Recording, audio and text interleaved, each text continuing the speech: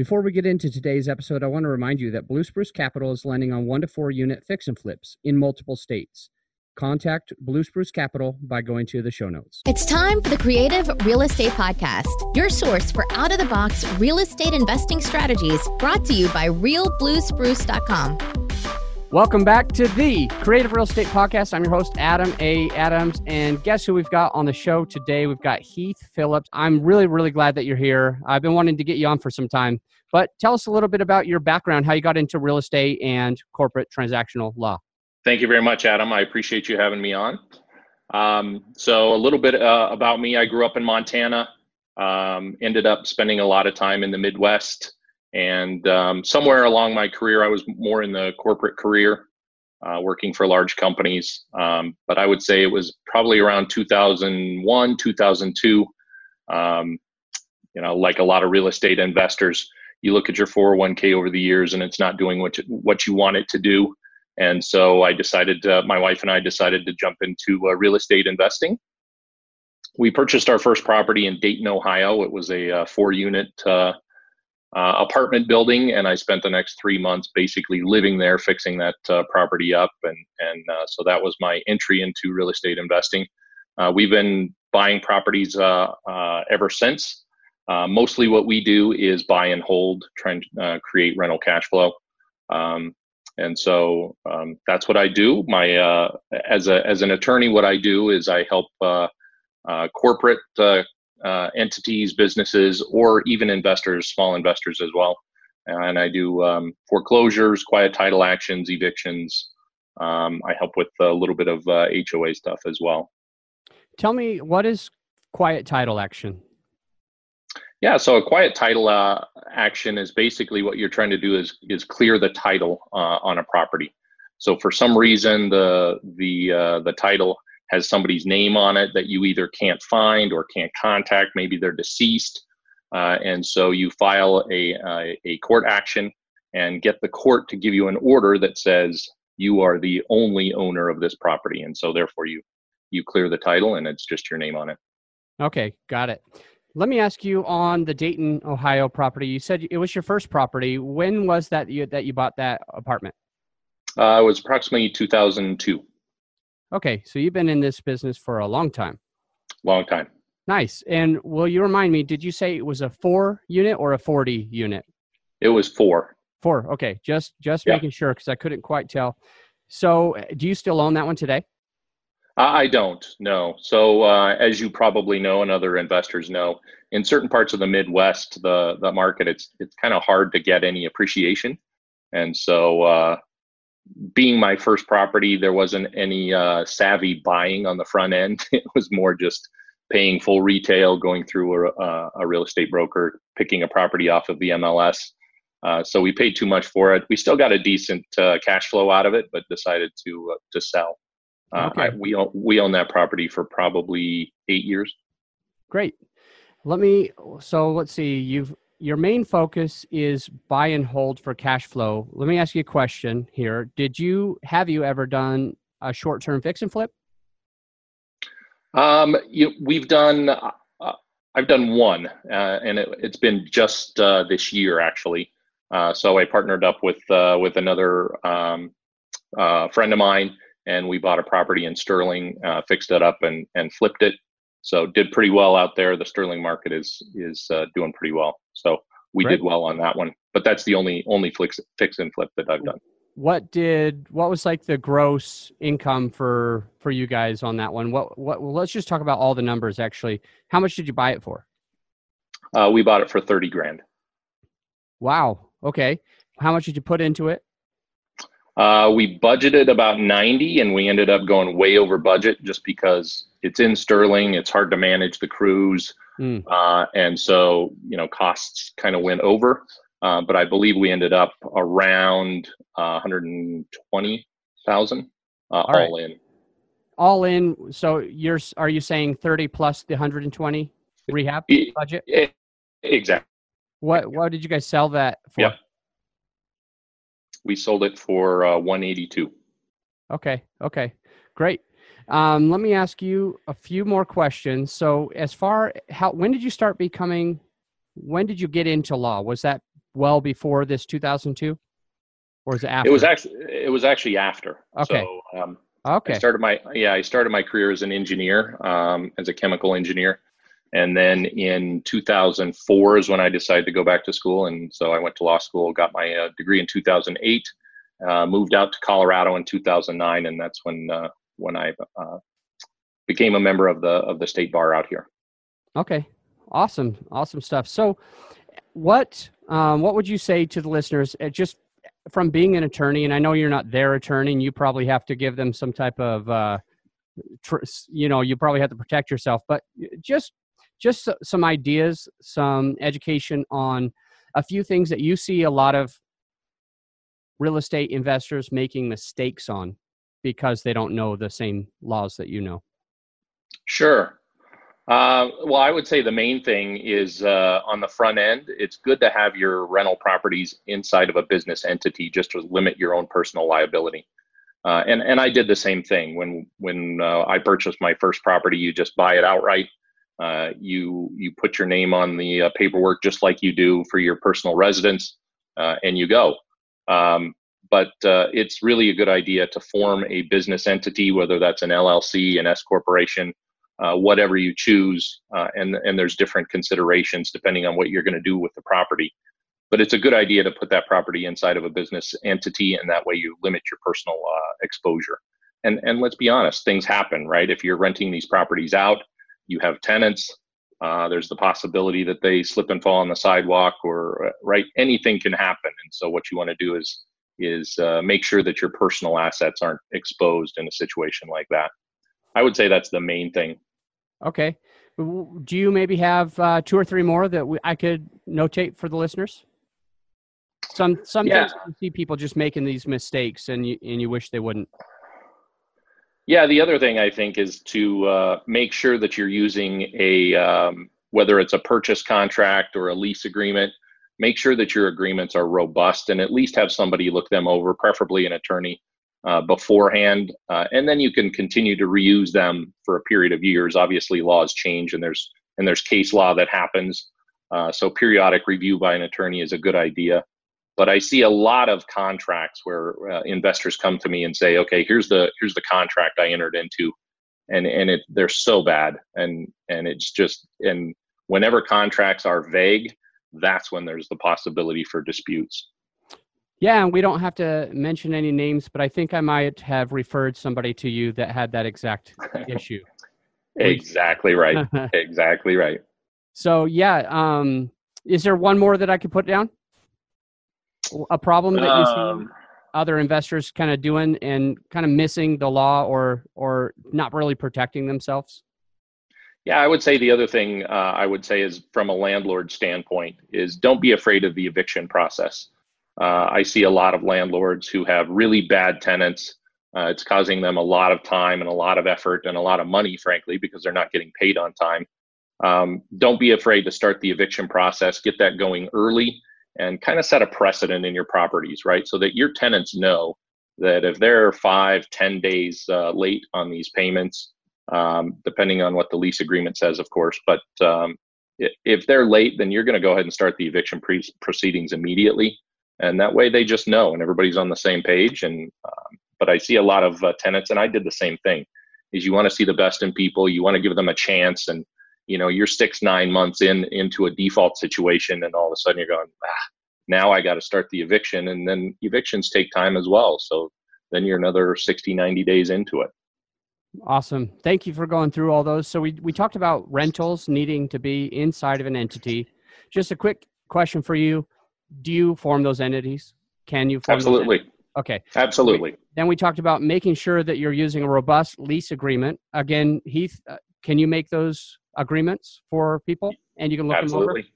Yep. And the third one is you see that people are having fear of doing these evictions, which is costing them time, effort, money. And you're saying that they should get into it early. Do you have anything to do with evictions? Do you do any evictions yourself? Yeah, absolutely. I handle evictions as well. Yeah, both cool. Commercial and residential. Yep. Perfect. So at the end, I'm gonna ask you to just share with us some of your contact info in case anybody wants to reach out to you. right now, let's talk a little bit more about why you're in. So it sounds like you're specializing in two different types of law. Am I wrong on that, or is that correct? That's correct. Okay, so talk a little bit to me. What is corporate transactional law? What is the definition of that? What are you actually doing?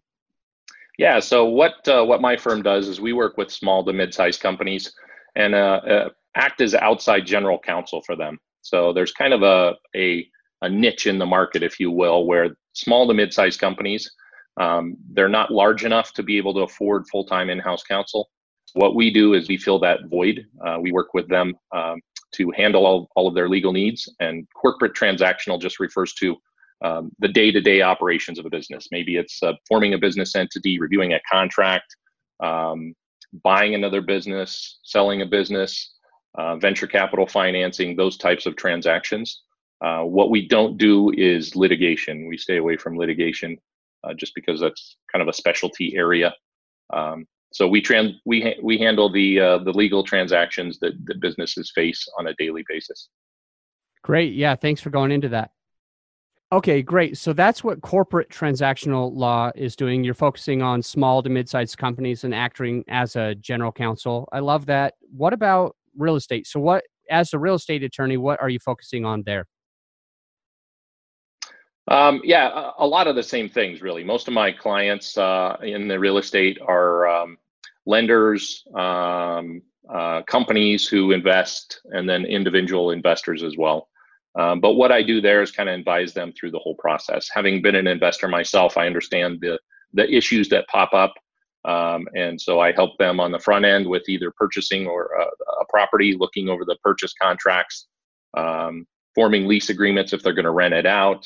Maybe it's a subcontractor agreement if they're doing a fix and flip, all of those sorts of things along the way. And then on the tail end as well. So if once they get it rented, if there's eviction issues or title issues, we can do the quiet title actions. I have clients now that look for foreclosures. So we help them through that process as well. You brought up the quiet title, and I had another question that was kind of lingering anyway, so it's a great time for me to ask you. What's the difference, if there is any, is it just a different term for the same thing, between quiet title and clear title? So a quiet title refers to an actual court proceeding. So clear title refers to sort of the status of a title, whether it's clear, clean, whether it's been insured along the way, if there are any encumbrances that haven't been resolved.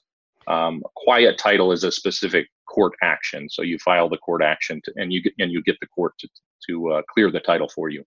Okay, so I don't know if you already knew this, but I've done several tax deeds. And we always say the terminology I always use is we're clearing the title. We need to clear the title from some of these old mortgages that shouldn't be on there anyway, but we just need to make the title look clean. And so would that be the same thing when I was saying, hey, we need to clean this title, we need to clear the title? Is that the exact same as quiet the title, or are they different? It can be the same thing. Sometimes you can clear the title without going through a quiet title action, right? Okay. So you can submit paperwork. Maybe it's a correction of legal description or something like that, where you're cleaning up the title, clearing it, making sure that it's correct. And a lot of times it's not necessarily a quiet title action that you need to do to get that done. Okay. Yeah. Great. Thanks for going into that. I've always kind of wondered if that was just people using different terminology or what. So, all right. So we're getting pretty close to hopping into what's called our final 5. So we have 5 more questions that we ask almost every guest, and I'm excited to ask you some of these. But before we do, is there any other information as it pertains to your law office? What do you call it? A law office or a law firm? Firm. Thank you. Yeah. Don't know why I couldn't think of it. But yeah, okay, so as it pertains to your law firm, is there any other information that you want to share with the listeners?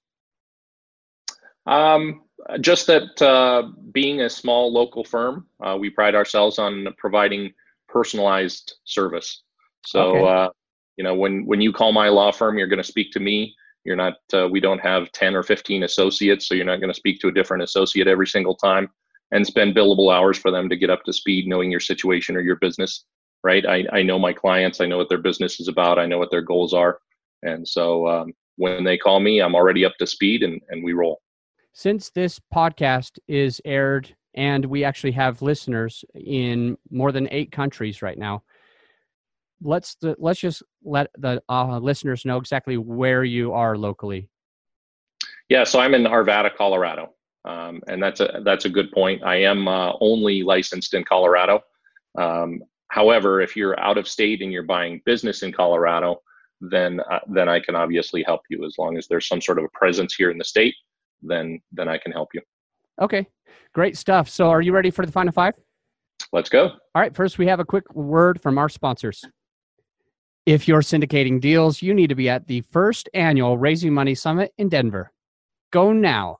This 2-day event on November 17th and 18th will sell out. If you get your ticket today, you'll save $100. Go to realbluespruce.com/OPM. That's realbluespruce.com/OPM. All right, so question number 1, Heath. Think back on all the real estate deals that you've done, and which one is the most creative deal? We did purchase a multifamily or a portion of a multifamily unit in Greeley, Colorado, and that was a syndication situation. So we buy shares in an LLC. The LLC is the entity that owns the property, and so that's probably the most creative. I know it's not very exciting. I do vanilla deals. No, that's totally fine, and it is one creative strategy out there. It's one thing that my company is doing as well is syndications. Yep. I like it, and I think we should maybe point it out just a little bit because this allows Heath. You're being completely passive, right? You're one of the equity partners, so you don't have to exactly make any calls about toilets or tenants or anything like that. But you still have an equity share, a portion of ownership into that deal. And it is very creative. And I'd caution the listeners, if you're going to do that, if you're going to do the same thing, just do a really good job at understanding who the sponsor is, looking at their track record. And he's shaking his head yes. So a lot of the people are hearing this and not seeing this, but we this will be on YouTube as well as on Facebook, and on podcast. But anyway, it is very, very important to make sure what you're protecting yourself by understanding who the operator is. It's not all about the real estate anymore. So it is a very creative strategy, but you just got to be cautious and take some precautions. And if you're the sponsor, that's what the general partner is, the one who's making the decisions, talking about tenants and toilets. Those people have to be extremely focused on being a fiduciary, doing everything they can to be responsible and over communicate instead of under communicate. But I'm glad that you brought it up. And so you've only been involved in just that one passive syndication, or have you done any others? No, since then we also have another one in Omaha, Nebraska that we're involved in as well. Okay, but cool. I completely agree with you. I think that's the absolute key is know who you're going into business with.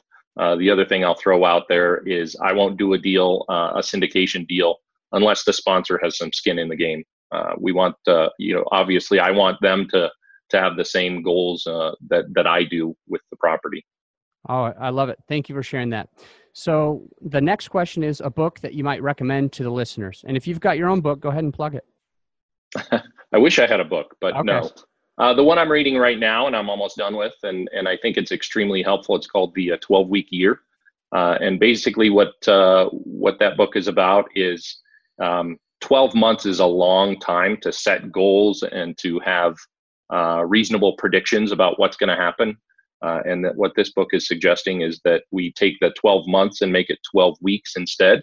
And that way our goals can be hit a lot quicker. Our motivation is maintained over the entire period. And we're more likely to hit the goals that we set. So I'm enjoying that book a lot right now. Do you have any thoughts on the implementation of the book? Do you see it being pretty valuable or beneficial to you? Absolutely. Okay. And I'm just kind of in the middle of implementation right now. But just like the book says, it's sometimes hard to see where you're at with your goals on a 12-month period. But it's pretty easy to see in 12 weeks, and you can look ahead and see exactly where you are. So I'm finding that very helpful. Okay, great. Thanks for sharing that. Now, I like this next question a lot, and it brings out a lot of information about you that I think really helps the listener. So let's talk about, where were you 5 years ago from today? Well, think back and think about, I guess, 2013, and what were you doing? And then the second part of the question is to kind of visualize, where will you be? Where do you plan to be 5 years from today? Yeah, so 5 years ago, I was transitioning out of a startup. So I helped a group of people start a company. It's still around today. It's a great company called OneReach. And what it is it's a communication platform, email, text message, and voice IVR is what it's called. But they're doing really well, and that was a great company. But I helped them start that company up. And then I was transitioning out of that into another industry. So it was kind of a drastic change in 2013. All right. So in 5 years from today, where do you see yourself?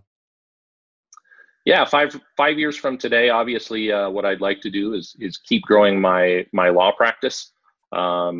Maybe adding a couple of people so we can take on more clients, and continuing to help the small businesses and real estate investors here in the Denver area.